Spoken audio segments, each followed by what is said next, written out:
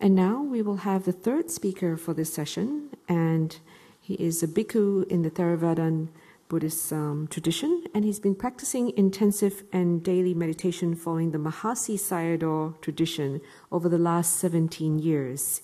He has been teaching intensive meditation in Thailand, Sri Lanka, the US, and Canada. The topic would be wrong mindfulness and its consequences according to the Buddha. Please join me to welcome Yuttadhammo Bhikkhu.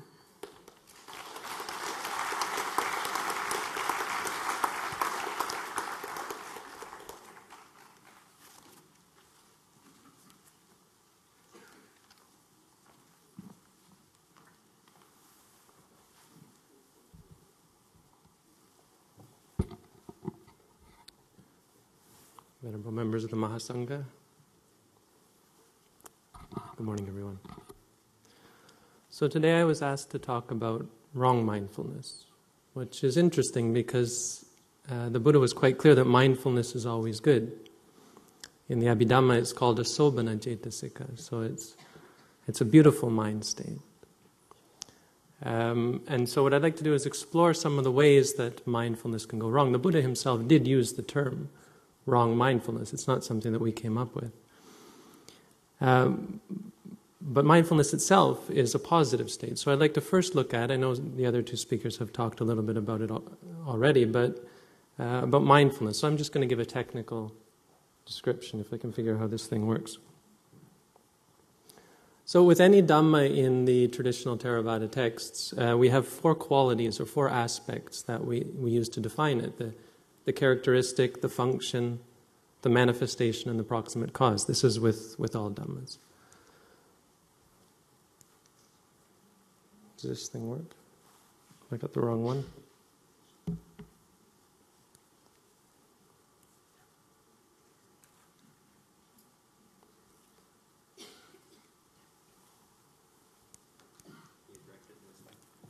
Oh. My other talk is on technology, so I have something to say about that tomorrow. No, it works for you. Technology isn't. So just press this one. I did. So repeatedly. Okay, oh, there we go. Okay. So the characteristic of mindfulness is not wobbling. The ordinary mind wobbles. It wavers. It isn't stable. It isn't fixed on an object. Mindfulness is able to grasp the object. Its function is to not forget. So ordinary mindfulness can actually refer to remembering things that happened a long time ago in the past, the ability to recollect something. But in Satipatthana, in mindfulness meditation practice, it means to not forget the object in the present moment. So ordinarily we experience something and then right away we're off in the mind judging it, reacting to it, and we forget about the object. You see something, but you're not interested in the seeing, you're interested in what it means. Is it good? Is it bad? Is it me? Is it mine? And so on. Mindfulness doesn't do that. Mindfulness sticks with the actual object. It is manifested as guarding. So mindfulness guards the mind. It guards the mind from defilements, specifically. An ordinary mind is unguarded, and so lots of defilements are able to enter. Or it is manifested simply as confronting the objective field. And so what this means is an ordinary mind is unable to confront. It's like when an experience comes, and if it's an unpleasant experience, the mind shies away from it. If it's a pleasant experience, the mind immediately chases after it. But to just sit and confront the object, this is mindfulness. To be able to be with a positive or negative experience without reacting. Okay, this is fun. Its proximate cause is strong perception. So the proximate cause means what gives rise to mindfulness? Tira sanya. So this is the Pali. Sanya is a perception of something. When you perceive that you're seeing, the perception of seeing, well, that's sanya. When you perceive that you're hearing a cat meowing, the perception of the cat, that's sanya. But tira sanya is when you reaffirm it. It becomes strengthened. So this is what meditation does. When you practice meditation, for example, the texts give the object of a disk of earth. If you're looking at earth, then you just repeat to yourself, earth, earth, earth, or Batui, Batui. And by doing that, your mind stays focused on the object. You strengthen the perception. This is going to take longer than 15 minutes if I can't get through this. Okay. Or, simply put, the proximate cause is the practice of the 4 foundations of mindfulness, which the other monks have gone through. It should be okay, and then we got a couple of similes. So it should be regarded as a pillar.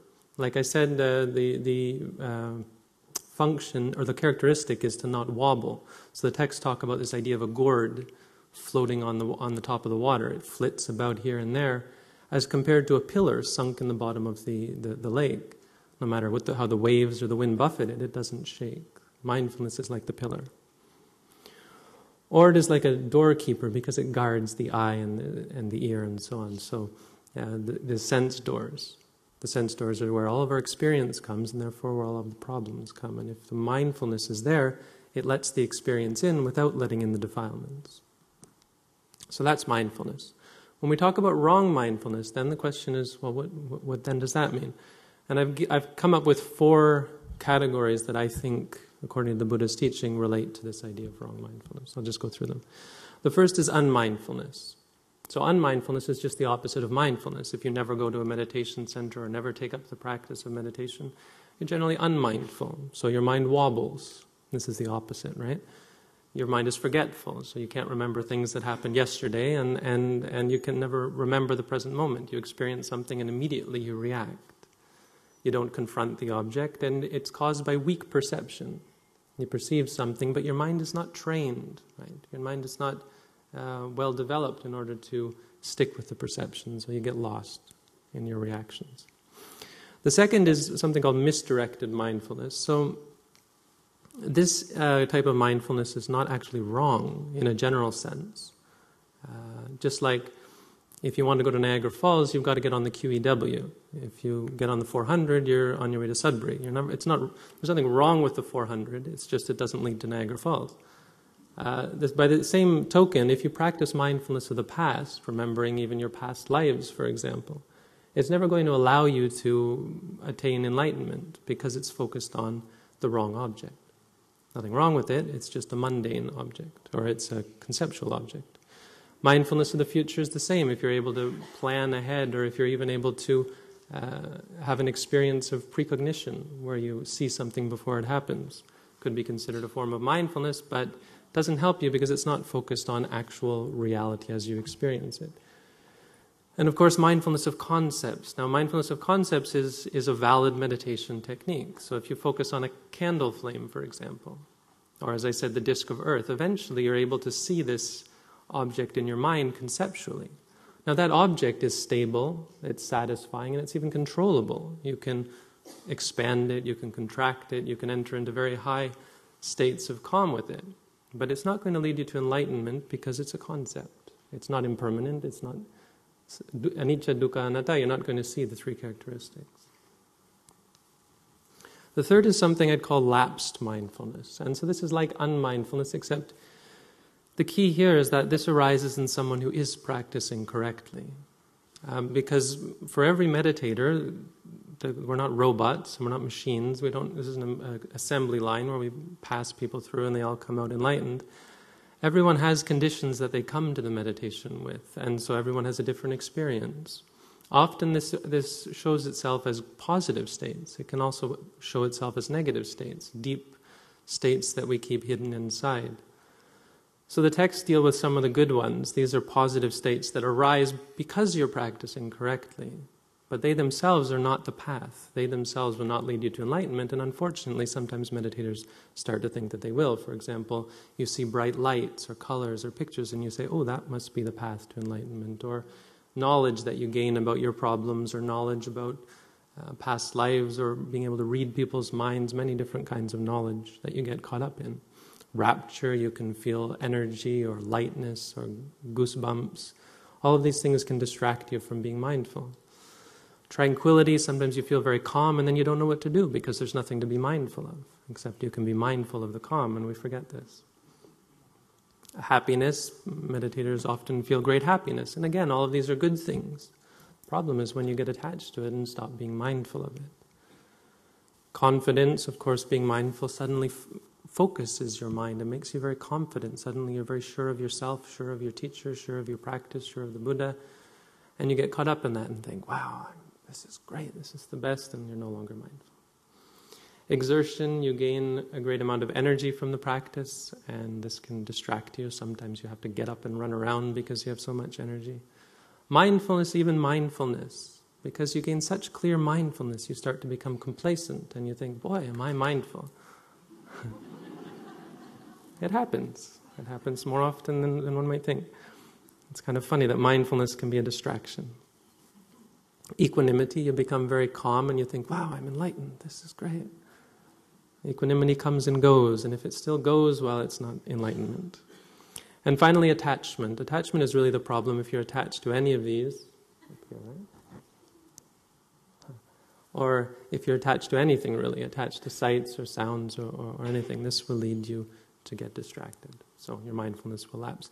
The final thing that I would call wrong mindfulness is, I think, what Brahmavamsa was talking about. And I think this is probably what the Buddha really meant by wrong mindfulness when he talked about the Eightfold Noble Path, right? And these are the other 7 factors. So we have wrong view and so on and so on. And the point is that mindfulness is impotent if it's not associated with the other 7 path factors.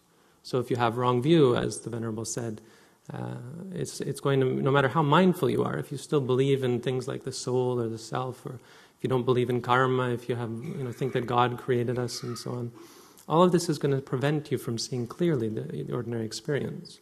Wrong thought, wrong speech, if you have bad intentions or ambitions, cruelty in the mind and that kind of thing. If you're a liar, if you're a gossip, if you just talk a lot, it's going to get in the way of mindfulness. If you're a murderer, if you're a thief, if you take drugs or alcohol, all of these, of course, are going to get in the way. You can try your best at being mindful, but if you aren't keeping the 5 precepts, I would never teach someone a meditation course if they weren't able to keep at least the 5 precepts. It's just futile. Wrong livelihood, so if you make a living out of those bad things. Wrong effort, if you're lazy, or if your effort is directed towards the cultivation of unwholesomeness. All of that will prevent mindfulness from being effective. And if wrong concentration, if you're unfocused, or if you're focused on the wrong things. So, idea being the Eightfold Noble Path has to work together. Mindfulness is not enough. Mindfulness is like the key that starts the engine, gets everything going. But if your engine's broken, key doesn't do much. So we have some consequences. This is the last thing I'll talk about. I've got a few minutes left. The first consequence of wrong mindfulness potentially is regression. And so this isn't that, it's unfortunate, but it isn't that dangerous. Regression just means you get discouraged.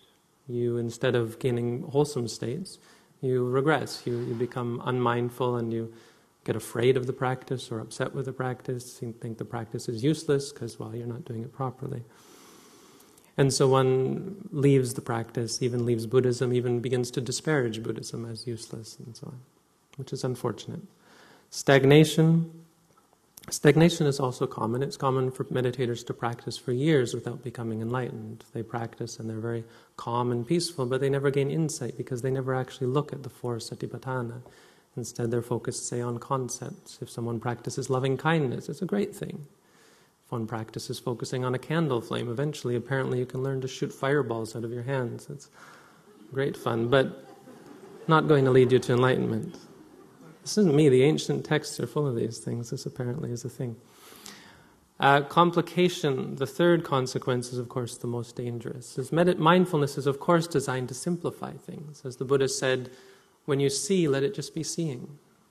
This is how you should train yourself. When you hear, let it just be hearing. When you experience something, let it just be the experience.